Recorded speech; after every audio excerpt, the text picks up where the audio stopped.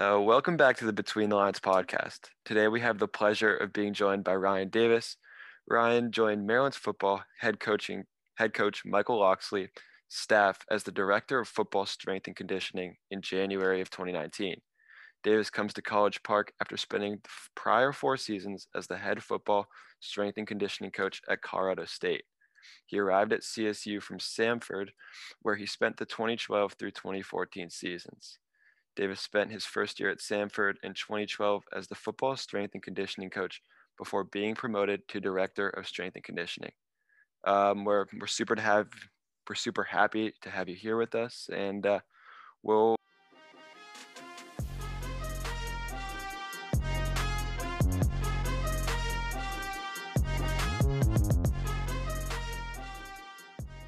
get started. Tell us and our listeners a little bit about yourself that I may have missed. How did your upbringing lead you to become a motivator and a coach at UMD? Man, what a loaded question that is. Well, first of all, thank you for the introduction. And I think what you guys are doing here is pretty unique. So I'm happy to be a part of this, and hopefully people get something out of it. But so something you missed, this is my 14th season. I think it's my 14th season going into. I'm originally from New Jersey. So I grew up playing football there. I went to Rowan University in South Jersey and did my graduate work down at the University of West Florida in Pensacola, Florida. And then have kind of been a few different places. I know you hit the Samford. I spent a little bit of time at the University of Louisville, and I was at the University of Alabama on 2 different stints in 2009 and once from 10 to 12. So I've been fortunate to work for some really great people. I've been really, really blessed to have some people in my life that have helped me get to where I'm at. And I couldn't imagine doing anything else. I love the platform that I have and the opportunity that I get to coach these guys and help develop young men in the sport that has done so much for me and so much for my family. Awesome. Well, you kind of mentioned some of the stuff that inspires you. So how do you use that to help your players and get the most out of your players? Well, we talk, people use the word motivate a lot. And I always say that I hope to be an inspiration to the players. Motivation comes and goes. It wears off. And what we do, we play a gladiator sport. These guys are a part of a sport that's really tough. It's demanding physically and it's demanding mentally, and it's really not for the faint of heart. So what you find is most people have to have, they've got to have some type of purpose in being a part of this game, especially nowadays. And so for me, what it comes down to is in the opportunity to develop these guys. They always say hindsight is 20/20. And, like I said, I've been fortunate to be around some really special people in this game. And, with that comes the ability to have some information and have some things where you can help develop guys, not only on the field, but off the field. I always tell them if they go to the NFL or they go to start a business, whatever it is that they're going to be a part of when they leave, when they come back to me, if the only thing we're talking about is reps and sets and we didn't do our job, me, my staff, we did not do our job, because we have a platform that allows us to do so much more than that. You mentioned developing players on and off the field. Do you have a mindset or philosophy that influences your coaching style? We always talk about the 1%. This is something for me that's critically important. It's how I try to live my own life. And I tell our players all the time, I don't need you to be perfect in what we're doing. I just need you to improve on what you did yesterday. I need us to be better than yesterday. So, that mindset is one of the biggest pieces that I hope they take from here when they're done playing, but it essentially says, I want people to be intentional about being uncomfortable. Everything we do in a society, everything we do as human beings is we search for comfort. When it's cold outside, we try to get warm. When it's hot, we try to get cold. When we're thirsty, we look for water. Every single thing we do is really geared around us being comfortable. So if we can teach our guys and we can teach the people in our program to be intentional about the time you're uncomfortable throughout the day, at the end of the day, that's what I think is a piece that really helps us. And I think it's a piece that really helps them grow off the field.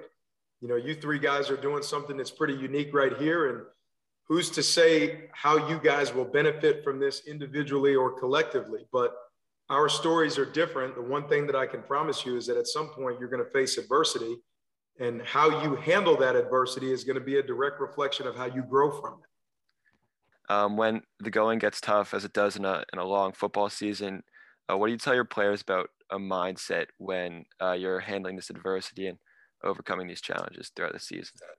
The first question, and it's the same question I would pose to you guys, is what can you control?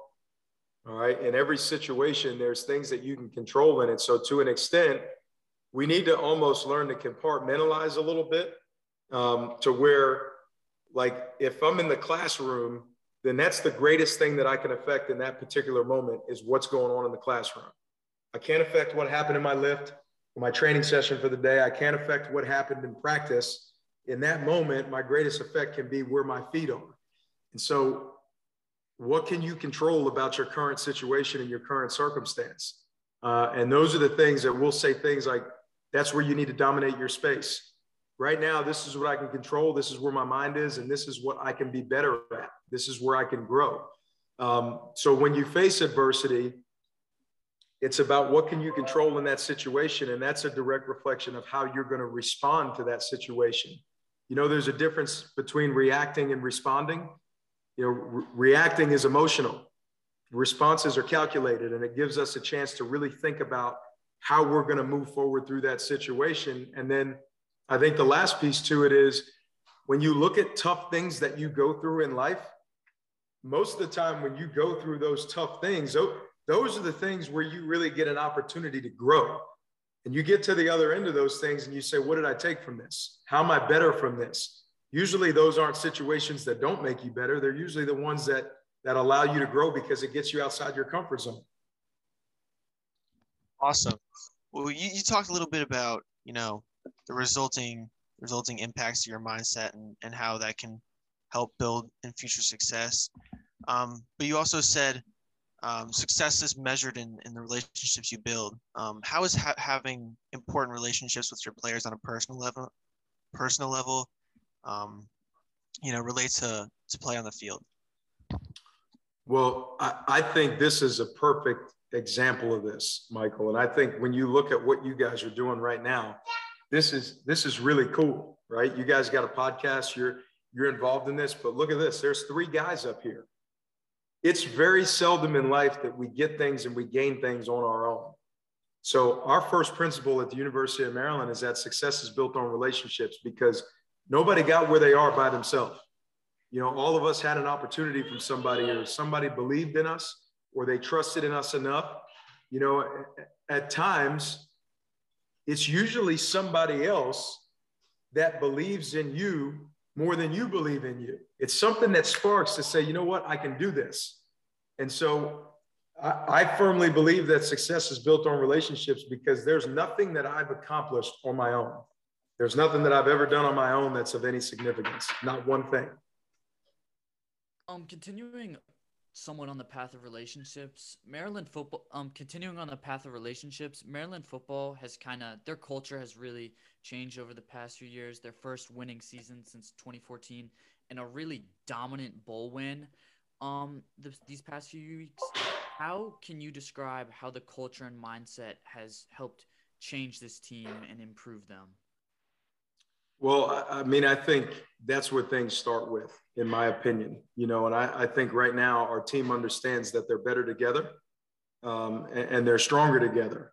And I think it's shown in the way that they're willing to prepare.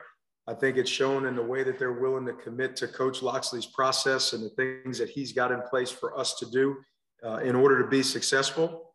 And that's what I think you get to see when you look at the way this team finished. Because that, for the first bowl game in 7 years, I think it was the first bowl win in 11. We saw it in the preparation together every day. And so I think that has helped us tremendously to understand that we're better when we're together.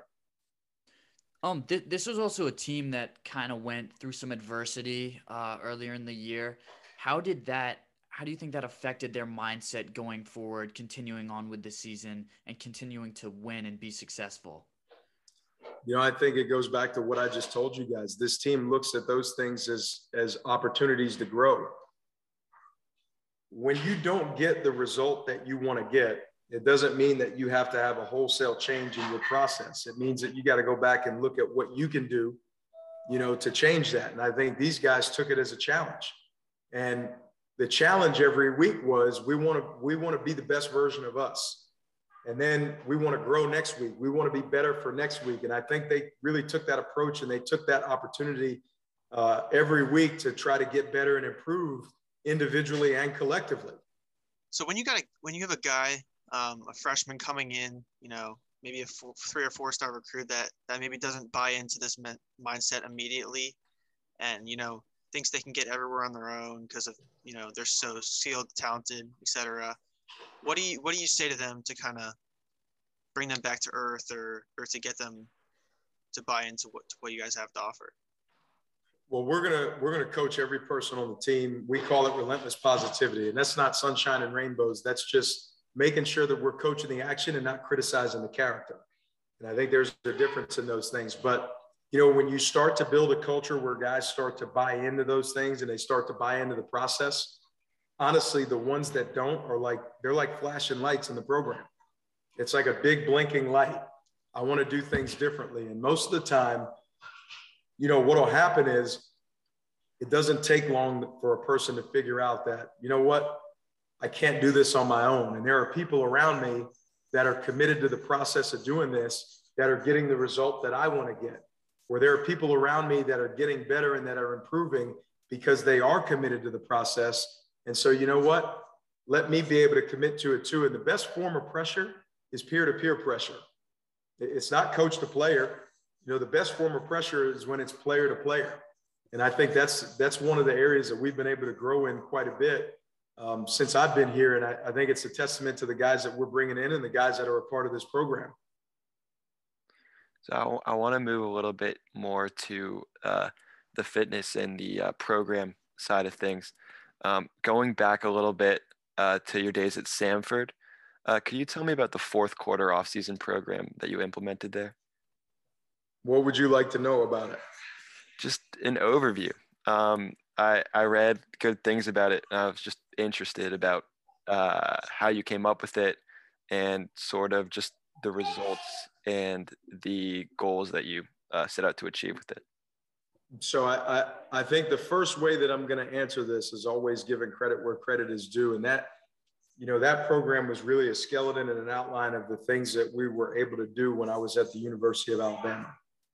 And they always say success leaves clues. And I know they had obviously a big game last night and didn't come out on the winning end, which I thought, both programs was an incredible game. And it's a lot of good competition there. And when you look at the staffs in both places, there are a lot of common faces that were at the University of Alabama when I was there. And my current boss, Mike Locksley, spent time with Coach Saban at the University of Alabama. And that's a lot of, what we do is derived from that skeleton or the things that we both learned when we were there. So what that program is designed to do is really it's obviously designed for you to be bigger, stronger, and faster physically, but it's designed to challenge you mentally. It's designed to bring you together. So, we talk about coming together through shared adversity. I don't think there's any part of that program that's very easy. And I think the things that student athletes are able to learn through that is bigger than just the reps and sets or the drills or the stations or whatever it is that we're doing. I think it centers more around team, and I think it centers more around overcoming adversity. Well, we were kind of talking about what you do to motivate your team, but I want to talk about what inspires you. What do you think the biggest thing that inspires you to get up and be the Maryland head strength conditioning? You know what? The biggest thing that inspires me right now is about 2 feet tall, and he's about 22 or 23 pounds, and that's my 1-year-old. My wife and I had our son last year in December, and everybody always tells you this, but when you have them, it completely changes your why. And for me, it's probably changed me a little bit more as a coach because I look at things differently. My son has a lot of uncles. He's got a lot of uncles around with these guys that I get to coach every day. And, I want to do things to be able to open doors and opportunities for him. The other thing is with coaching, what makes this profession really unique is people lend you their children. That's essentially what they're doing. And it takes a village to raise them. And so for anywhere from 2 to 5 years, we get an opportunity to be an influence in somebody's life. The things we say, the things we do, the things we demand of them. And those are the things people remember. They remember how you treat them, right? They remember all those challenges that they got to overcome while they were with you. They remember the camaraderie in the room.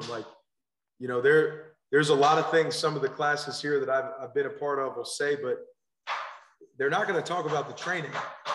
They're going to talk about the time, one of the players took a fire extinguisher out and set the fire extinguisher off in the middle of a lifting camp, and how that was like the perfect morale booster when we needed it. They're going to talk about things like that. So those things really inspire me and they motivate me.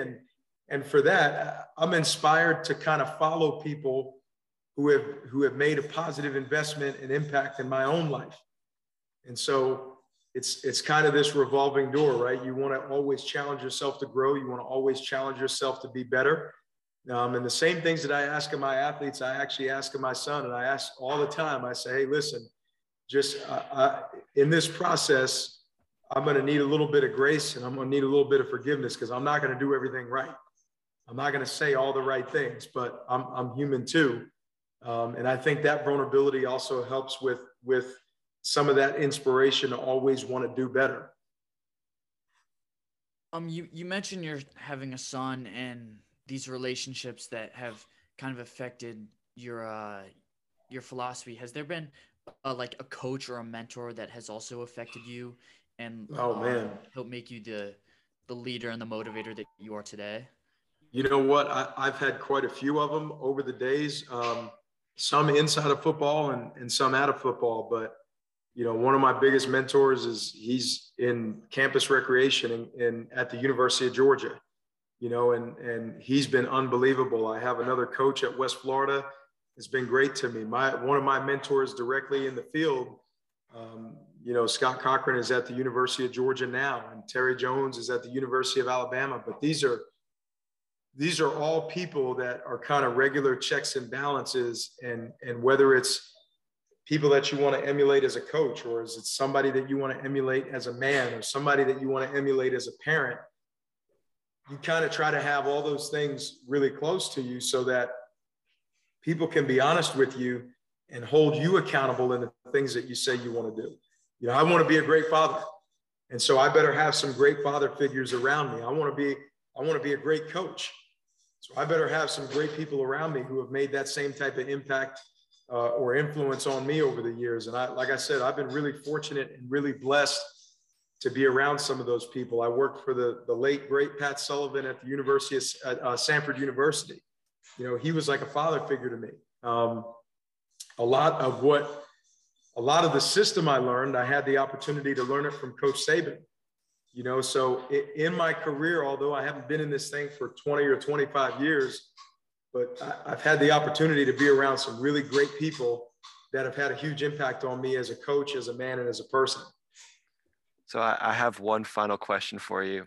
Let's do it. This is a little greedy for the 3 high school athletes here, but if you could turn back time and talk to yourself as a high schooler, as a high school athlete, what advice would you give them?